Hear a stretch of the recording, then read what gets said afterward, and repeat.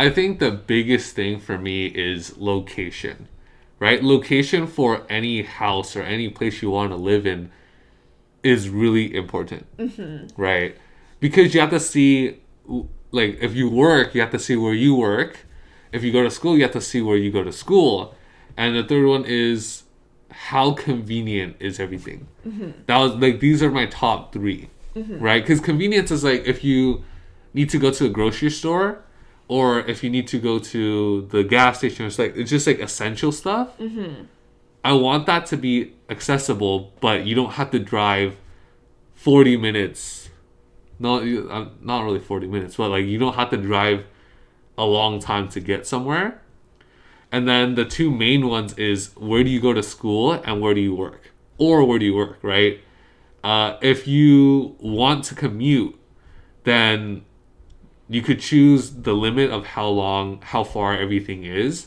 So if you okay with commuting 1 hour, then you could expand your search to 30 miles away from you, or 20 miles, right?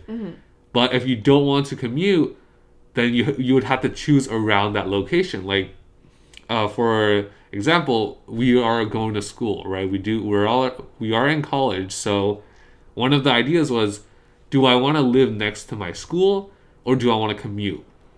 In the end, my thought was living next to a school is always more expensive. Oh yeah. Right? Because the people renting it out want money, and they know that students need to live near, right? Some people don't have the ability to commute or they don't want to, right? Yeah.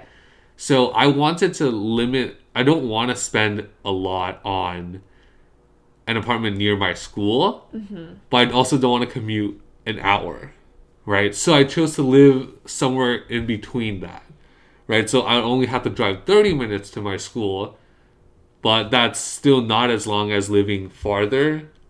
And we're still paying a decent amount. Yeah. And as for work, since I don't have, a typical job, right? Since everything is online, I didn't really have to take that into account. But it would be the same as finding it if you're going to school. Yeah. Yeah, exactly. Yeah. And I think you brought up a good point of like location. And I think for me, actually, my biggest point was price range. So I think like for anyone looking for an apartment, it's kind of like a combination of that, like how much are you willing to pay for convenience, because likely most of the time wherever your jobs are going to be is within a city normally, right? And that's usually a lot more expensive.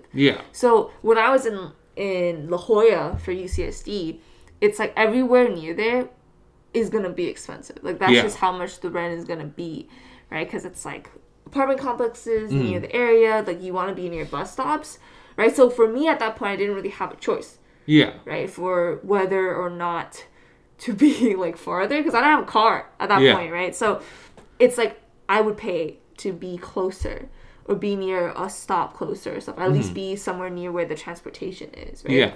But when I moved out, like when I came here, and this is all due to the pandemic, sorry, I focused more on like price range, like what was cheaper, because to me it's like especially in like LA, like no matter where you go, you're gonna commute, right? And so for me, that's why I was like, okay, what's cheaper, like what can I actually pay for the amount that I'm getting, right? So I think that's why the number one top pick will always be a mix between price and location. Because it's like you want to commute longer, maybe it's a little cheaper, but also takes a lot more time, right? Or unless you pay to be a little closer, and hopefully being closer is still not as expensive. I think that's just always the hope.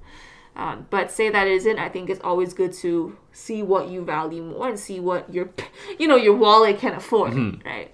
So that for us was like the number one. And I do agree, right? On top of location, probably like the second most important thing that I think is, pricing, right? For anything that you do, having a budget and having an idea of